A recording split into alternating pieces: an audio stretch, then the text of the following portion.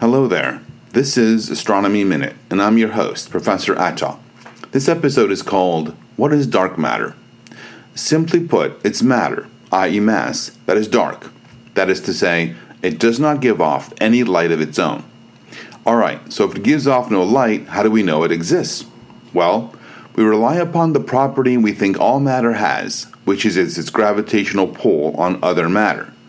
Let's start by talking about gravity in the solar system. One thing we know about the sun and the planets is that planets further away from the sun move slower in their orbits than those closer to the sun. And that's because the gravitational pull of the sun is weaker as you move further away from it. Now, let's draw an analogy between the planets going around the sun in the solar system and the stars orbiting the center of the Milky Way galaxy. Now remember, the planets further from the sun move slower because the gravitational pull of the sun decreases with distance from the sun.